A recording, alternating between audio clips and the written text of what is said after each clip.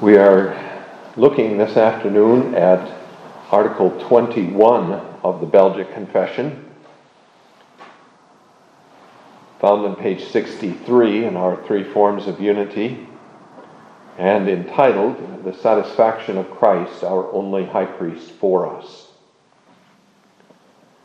We believe that Jesus Christ is ordained with an oath to be an everlasting high priest after the order of Melchizedek, and that he has presented himself in our behalf before the Father to appease his wrath by his full satisfaction, by offering himself on the tree of the cross and pouring out his precious blood to purge away our sins, as the prophets had foretold. For it is written, "He was wounded for our transgressions, he was bruised for our iniquities. The chastisement for our peace was upon him, and by his stripes we are healed. He was led as a lamb to the slaughter and was numbered with the transgressors, and condemned by Pontius Pilate as a malefactor, though he had first declared him innocent. Therefore he restored that which he took not away, and suffered the just for the unjust, as well in his body as in his soul, feeling the terrible punishment which our sins had merited, insomuch that his sweat became like great drops of blood falling down to the ground. He called out, my God, why have you forsaken me?" and has suffered all this for the remission of our sins. Wherefore we justly say with the Apostle Paul that we know nothing except Jesus Christ and him crucified. We count all things lost for the excellence of the knowledge of Christ Jesus our Lord, in whose wounds we find all manner of consolation. Neither is it necessary to seek or invent any other means of being reconciled to God than this only sacrifice once offered, by which he has perfected forever those who are being sanctified. This is also the reason why he was called by the angel of God Jesus, that is to say, Savior, because he would save his people from their sins. Brothers and sisters, in our Lord Jesus Christ, we have here the Confession's second article on the work of our Lord Jesus Christ in making satisfaction to the justice of God for our sins. We noticed in Article 20 last week that the emphasis there is on the revelation of the justice and mercy of God in this satisfaction. Christ not only brings to us a merciful salvation, but also a just or righteous salvation, a salvation that is founded, therefore, upon the unchanging righteousness of our God. But here in Article 21, the emphasis of the confession in the discussion of the satisfaction of Christ is on the high priestly work of our Lord Jesus Christ. And it's to that work that we want to turn our attention. I want to take a little bit of time at the beginning to talk about the work of the priests in the Old Testament, what they did, and so on. And then I want to look at the priesthood of our Lord Jesus Christ and what he has accomplished for us. And finally, I want to take a look at that second paragraph of the article in which the Belgic Confession describes the response of a believing heart to this satisfaction of our Lord Jesus Christ for our sins. The people of God in the Old Testament, we may say, were divided into four groups according to the level of their access to the presence of God. At the very top, with the highest level of access to God, was the high priest himself. And the high priest had something that no other priest even in the Old Testament had, and that was access to the most holy place. The high priest could go once per year on the Day of Atonement into the most holy place to sprinkle blood on the mercy seat of the Ark of the Covenant that stood there. He could go, therefore, into the very throne room of God himself. No one else was ever allowed to do that. The priests, however, who were all next in line after the high priest, had access to the holy place. The priests of the Old Testament offered the bloody offerings on the altar of burnt offering, which stood just outside the holy place. And they also brought the offerings of incense into the holy place and offered that incense on the altar of incense as a sign of the prayers of God's people rising up before God. Revelation 8 teaches us that. So they had access into the holy place, and they had access to the altar of burnt offering. And these priests also had other responsibilities. For example, they were the ones who were responsible for the various cleansing rites of the Old Testament law, the sprinklings and the washings with blood and water and hyssop that were performed on various occasions. They were the ones who pronounced lepers unclean, and if their circumstances changed, also pronounced them clean again. And therefore, they were the ones who, in this regard anyway, controlled access to the house of God. The lepers were not permitted into the house of God in the time of their uncleanness. They, after offering the offerings of incense, came out from those offerings to bless the people. We find Zacharias doing this, or supposed to be doing this, in Luke chapter 1. And they were to pronounce the blessing of God on the people. The Lord bless you and keep you. The Lord make his face shine on you and be gracious to you. The Lord lift up his countenance on you and give you peace. So they had all these responsibilities, which showed their greater access to the presence of God than others had. The third group of people were the Levites. And the Levites were really, first of all anyway, the assistants to the priests. They were allowed into the holy place, but only to service the various things that were there, the lamp and the table of showbread and so on. They did not offer sacrifices. Later on, in the time of David, David assigned to these Levites also the work of music, making music in the temple, singing the psalms, in other words, in the presence of God. But the people themselves, then, all those who did not belong to the tribe of Levi, were excluded from the most holy place and from the holy place, from the making of offerings on the altar of burnt offering, and from all access to the house of God beyond the courtyard. They did not have this kind of access to the presence of God that the priests and the high priests had, or even the kind of access that the Levites had.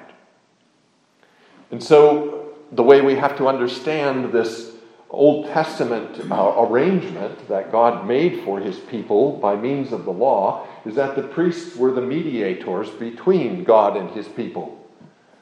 They went to God on behalf of the people to offer their sacrifices for them and to offer their prayers for them on the altar of incense. And they came out from the presence of God then to bless them with God's blessing, that blessing which we've already mentioned from Numbers chapter 6. They acted as go-betweens between the people and God. There was, in a certain sense, then, no direct contact between God and his people. The contact between God and his people was mediated by the priests. These priests stood between.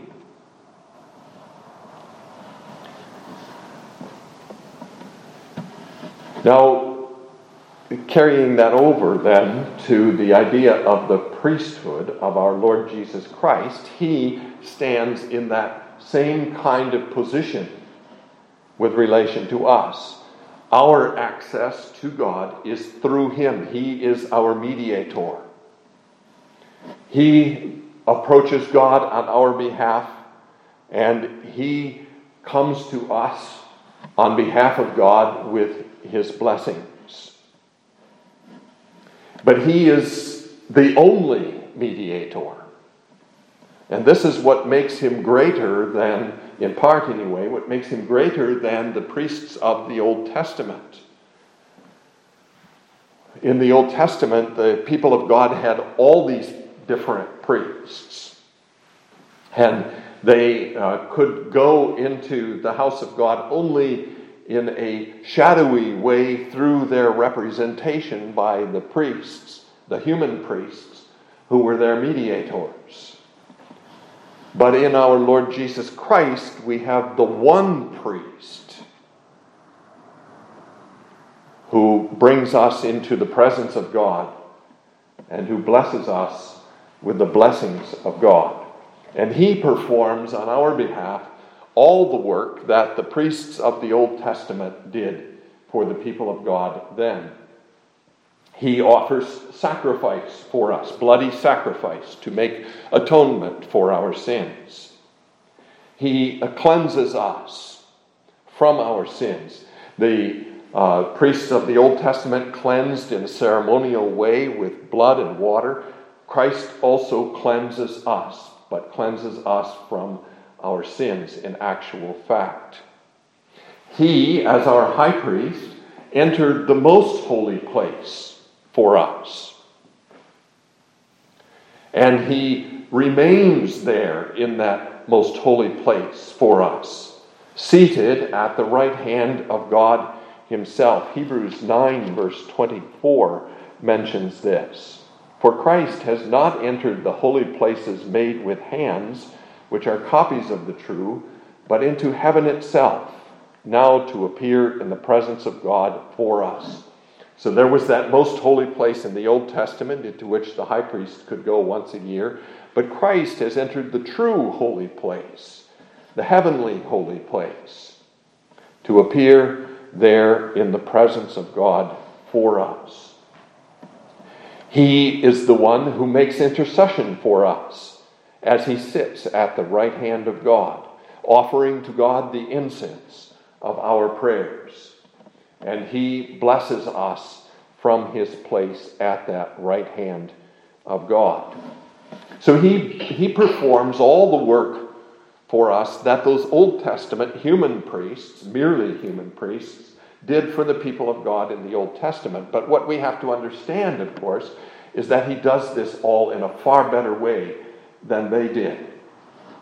And he does this all in a far better way than they did because he is a greater priest than any of those Old Testament priests. That's how the apostle begins in Hebrews chapter 7 when we read about Melchizedek. Melchizedek was a priest, Hebrews 7 tells us. And he was a priest made like the Son of God. And he was a priest made like the Son of God because he is a priest who is without father, without mother, without genealogy, having neither beginning of days nor end of life. So he is a greater priest, and a greater priest than the Levitical priests. In fact, in verses 4 and following, the point is that he's a greater priest than the Levitical priests, exactly because the Levitical priests, as it were, paid tithes to him through Abraham and were blessed by him. And the passage says it's without contradiction that the lesser is blessed by the better. Melchizedek blessed Abraham. Levi was in the loins of Abraham when Abraham met him. And Christ is a priest after that order, that greater order of priests than the Levitical priesthood. The apostle makes quite a point of this in verses 11 and following. He says, If you think about it, there's something very strange about the priesthood of our Lord Jesus Christ. He was not from the tribe of Levi. According to the law, he had no right to serve as priest. He had no right to offer sacrifices. He had no right to go to the most holy place. He had no right to pronounce blessings upon the people as the priests of the Old Testament did. As far as the law was concerned, he was like all the rest of Israel, who were excluded from the holy place and excluded from the most holy place and had to stay in the courtyard. But he's not a priest according to the law. That's the point that the Hebrews 7 makes. He's a priest not according to the law, but he's a priest according to God's oath. For God said to him, quoting from Psalm 110, "You are a priest forever, according to the order of Melchizedek." God swore an oath and will not repent of that oath. You are a priest forever after the order of Melchizedek. Because he's made a priest by the oath of God and not by the law of God, he is, again, a greater priest than the Levitical priests of the Old Testament. He is, therefore, the surety of a better covenant.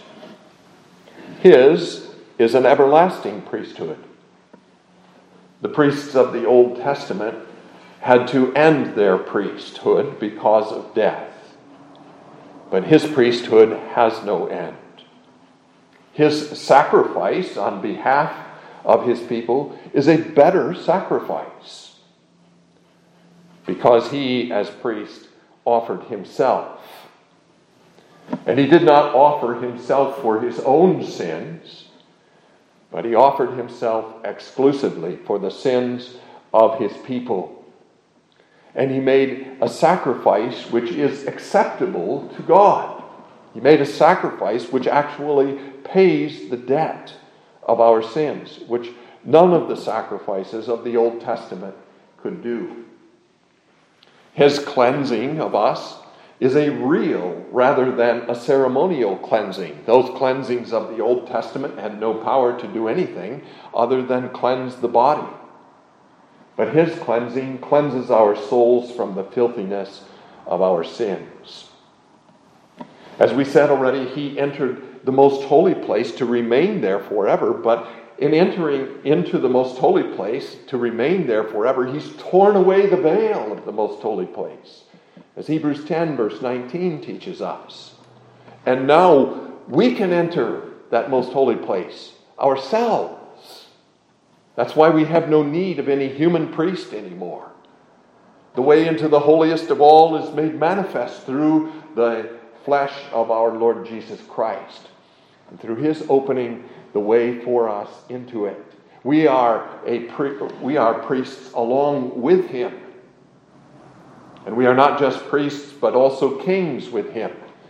He sits at the right hand of God not only as priest, but also as king. And we come to God through him as both priests and kings, a royal priesthood.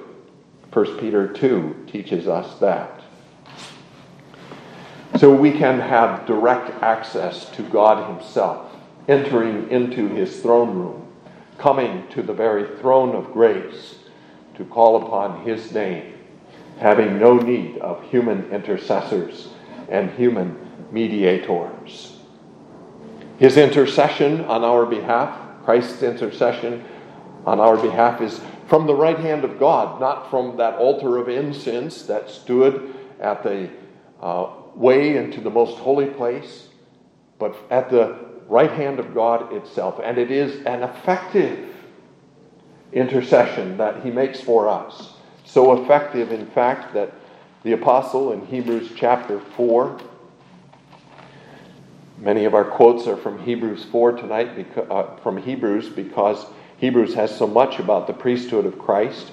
But Hebrews chapter 4 teaches us what kind of access our high priest gives us and the effectiveness of his intercession for us. Seeing then that we have a great high priest who has passed through the heavens, Jesus, the Son of God, let us hold fast our confession. For we do not have a high priest who cannot sympathize with our weaknesses, but was in all points tempted as we are, yet without sin. Let us therefore come boldly to the throne of grace, that we may obtain mercy and find grace to help in time of need. What a wonderful gift it is that our Lord Jesus Christ has given to us in opening to us the way to the very throne of God himself. And he blesses us from his place at the right hand of God with all spiritual blessings in heavenly places.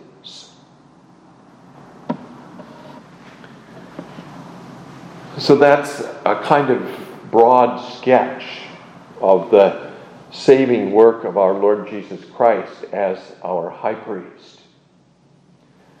But what the confession is particularly emphasizing here in this article is, of course, the satisfaction of Christ for us, so that we have obtained through him the remission of our sins. Now, the confession has some quotations from the Old Testament scriptures in regard to this satisfaction. One of the passages it quotes is from, or refers to anyway, is from Psalm 69, verse 4. He restored that which he took not away. If you turn to that psalm, Psalm 69, that's a psalm of David that we have there.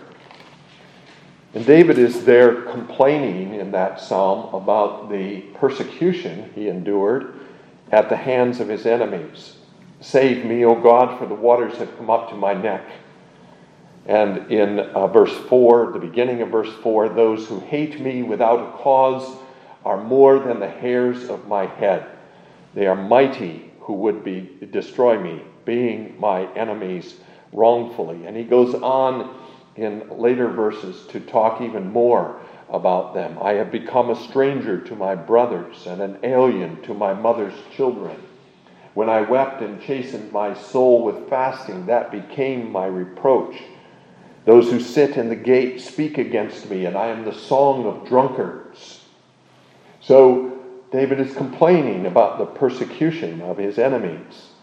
But in verse 4, he talks about a specific thing that his enemies did to him. Though I have stolen nothing, I still must restore it.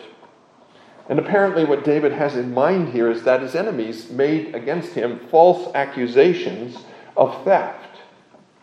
And in the Old Testament times, of course, when a man was found guilty of committing theft, the law required not that he go to jail for a time, but that he restore what he had stolen, plus something on top.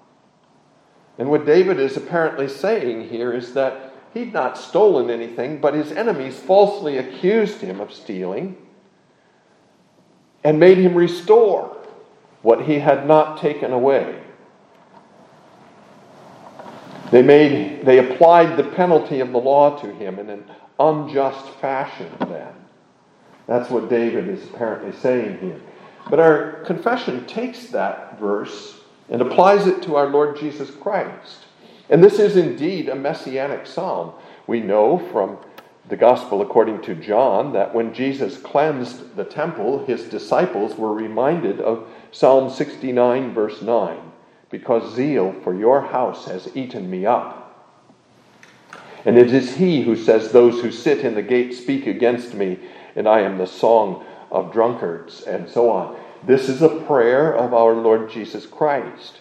And it is he who says, therefore, in verse 4, though I have stolen nothing, I still must restore it. And it's clear from the way our confession interprets that verse that what they mean is that he had not taken away our righteousness before God. We had lost it ourselves. We were guilty of willful disobedience against his commandments and lost our righteousness through that disobedience. But it fell on him to restore what he had not taken away, to pay the penalty of the law, in order that we may stand righteous before God. He had not robbed God of his glory. We were the ones who denied God his glory by trying to be as God and by lifting ourselves up in our pride against him. But it was he who had to do what was necessary so that God would again be glorified in his creatures. He had not deprived anyone of life. We deprived ourselves of life by our transgressions. But he had to die in order to restore life to those who deserved to die. He restored then what he did not take away. That's one thing that the confession emphasizes in this first paragraph. The second thing is that in his satisfaction of the justice of God, the just suffered for the unjust. That seems unjust, but is, as we saw last week, the justice and mercy of God himself. That incomprehensible justice and mercy of God, who has given Christ as the second Adam to be our head, to stand in his judgment on our behalf, to take the sentence of our guilt upon himself, to suffer the punishment of the curse of the law for us, so that we, who are unjust, might be judged righteous by a righteous God. The just suffered for the unjust. This is a point that Isaiah 53 emphasizes. In fact, this is probably the biggest idea that you find in Isaiah 53. You find it first in verses 5 and 6. He was wounded for our transgressions. He was bruised for our iniquities. The chastisement for our peace was upon him, and by his stripes we are healed. All we like sheep have gone astray. We have turned every one to his own way, and the Lord has laid on him the iniquity of us all. And again, at the end of verse 8, for the transgression of my people he was stricken. And in verse 11, by his knowledge my righteous servant shall justify many, for he shall bear their iniquities. And in verse 12, he poured out his soul unto death, and he was numbered with the transgressors, and he bore the sin of many, and made intercession for the transgressors. The just suffered for the unjust. The righteous one suffered for those who have no righteousness before God. And by his suffering for the unrighteous, he made the unrighteous righteous. He justifies us in the presence of God.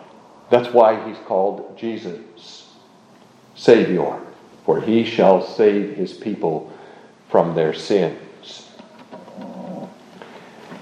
He presented himself in our behalf before the Father to appease his wrath by his full satisfaction, by offering himself on the tree of the cross and pouring out his precious blood to purge away our sins. He has suffered,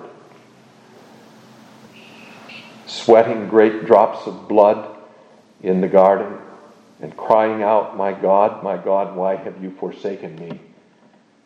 for the remission of our sins.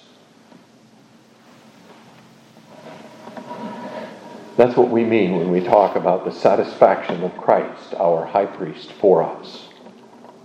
Fundamentally, it is this, that he, as the great high priest, did not offer bloody sacrifices of animals, but offered his own precious blood for the real and complete remission of all our sins. Now, the second part of the article talks about the response of a believing heart to this sacrifice of our Lord Jesus Christ. And I think we may pick out from that second paragraph 4 things which characterize the response of a believing heart.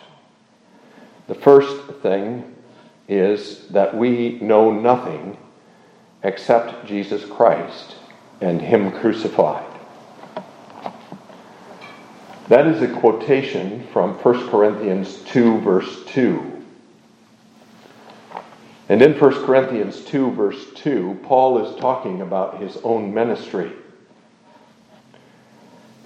And he says of that ministry among the Corinthians, "For I determined not to know anything among you except Jesus Christ and him crucified." So Paul is saying, this was the goal of my ministry when I came to preach the gospel among you, to know nothing and to speak of nothing except Jesus Christ and him crucified. But of course, what he's saying there is that he did that personally. He knew himself nothing but Jesus Christ and him crucified, so that would be the result of his preaching among the Corinthians. That's what he wanted them to do, to know nothing except Jesus Christ and him crucified. And that's the purpose of the ministry of the gospel today, that it should know nothing among the people of God except Jesus Christ and him crucified, so that you, as the people of God, may know nothing but Jesus Christ and him crucified, for the satisfaction of your sins. The second thing, and it follows immediately from the first, is that we count all things loss for the excellence of the knowledge of Christ Jesus. And here the confession is quoting, of course, from Philippians chapter 3, verse 7. But again, if you go to that passage, you will find that Paul is talking about himself. He's talking about all the good things that he had prior to his conversion. You see a list of some of those things in verses 5 and 6. He says of himself that he has reason to have confidence in the flesh more than any other, because he was circumcised the 8th day, of the stock of Israel, of the tribe of Benjamin, a Hebrew of the Hebrews, concerning the law, a Pharisee, concerning zeal, persecuting the church, concerning the righteousness which is in the law, blameless. He had circumcision, he had citizenship in the nation of Israel, he was of the tribe of Benjamin, he was a Hebrew of the Hebrews, that is, exalted among the Hebrews. He was a Pharisee, he was zealous in the law more than his companions, as he says in another place. He was blameless regarding the righteousness that is in the law. He had a great deal, and would undoubtedly have achieved great heights in the Jewish nation if he had continued in that course. But he says in verse 7, "But what things were gained to me, these I have counted loss for Christ. Yet indeed I also count all things loss for the excellence of the knowledge of Christ Jesus my Lord, for whom I have suffered the loss of all things, and count them as rubbish, that I may gain Christ, and be found in him, not having my own righteousness which is from the law, but that which is through faith in Christ, the righteousness which is from God by faith, that I may know him and the power of his resurrection and the fellowship of his sufferings. He counted even his sufferings as a greater treasure than all those gains he had as a Pharisee. Being conformed to his death, if by any means I may attain to the resurrection from the dead.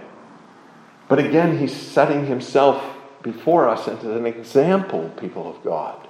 This is how we respond, is it not, to the great work of our Lord Jesus Christ on our behalf? I count all things loss for the excellence of the knowledge of Christ Jesus, my Lord. They're just rubbish to me.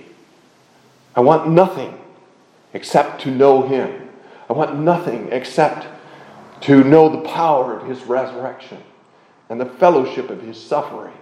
I want nothing but to be conformed to his death, so that I may attain to the resurrection from the dead. I want nothing but that righteousness which is by faith in Christ Jesus, my Lord.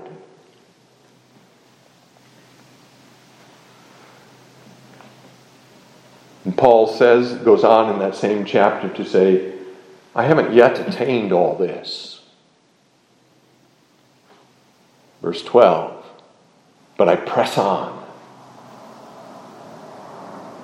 I do not count myself to have apprehended, that is, to have received all of this yet, but one thing I do, forgetting those things which are behind and reaching forward to those things which are ahead, I press toward the goal for the prize of the upward call of God in Christ Jesus. Therefore, let us, as many as are mature, have this mind which was also in the Apostle Paul. So that's the second thing, to count all things lost for the excellence of the knowledge of Christ Jesus, our Lord. The third thing, which the confession mentions, is that in his wounds we find all manner of consolation. There in the satisfying, atoning death of our Lord Jesus Christ, we find all the comfort that we need for this life and everything that besets us here. And especially, of course, for the great terror of man under the wrath of God, that one day that wrath will destroy him utterly. He brings consolation. Our Heidelberg Catechism puts this very beautifully for us in the first question and answer.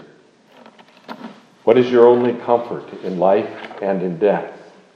That I, with body and soul, both in life and death, am not my own, but belong to my faithful Savior, Jesus Christ, who with his precious blood has fully satisfied for all my sins and redeemed me from all the power of the devil.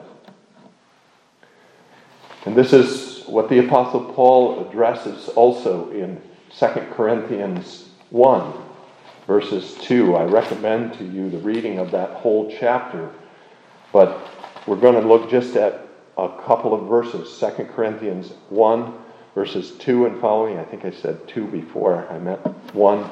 2 Corinthians 1, beginning in verse 3. Blessed be the God and Father of our Lord Jesus Christ, the Father of mercies and God of all comfort, who comforts us in all our tribulation, that we may be able to comfort those who are in any trouble with the comfort with which we ourselves are comforted by God. Comfort is what we receive from this atoning death of our Lord Jesus Christ. And the fourth and final thing that the confession says is that because of this satisfying, atoning work of our Lord Jesus Christ, we seek no other means of reconciliation. Now that is a open and flagrant rejection of the teaching of the Church of Rome. The Church of Rome taught the people of God, still teaches to them today, that they must do all kinds of other things in order to have reconciliation with God. They must do penance and receive the absolution of the priest. They must partake of the Mass where Christ is offered for them again. They must buy indulgences. They must do this and they must do that in order to be reconciled to God from their sins. And of course, this is a human impulse. It's an impulse even in our hearts to seek other means of reconciliation. I'm sure we've all had the experience of knowing we have sinned and then thinking, well, maybe if I'm good for a day or two, maybe if I do some extraordinary good work, God will be pleased with me. Or maybe if I punish myself by feeling guilty or by afflicting my soul or by doing some kind of painful thing, God will be pleased with me. It's an impulse on our part to seek other means of reconciliation with God. But the believing heart, the heart that embraces the Savior, Jesus Christ, says there is one means of reconciliation, and I will seek no other. I will seek Christ and Him crucified on my behalf. He has paid the debt of my sins. He will reconcile me to God. He will restore to me peace and righteousness and life, because it is in His power and in His power alone to perfect those forever, those who are sanctified. And it is in His power and in His power alone to save to the uttermost those who come unto God by Him. May God bless us with His word.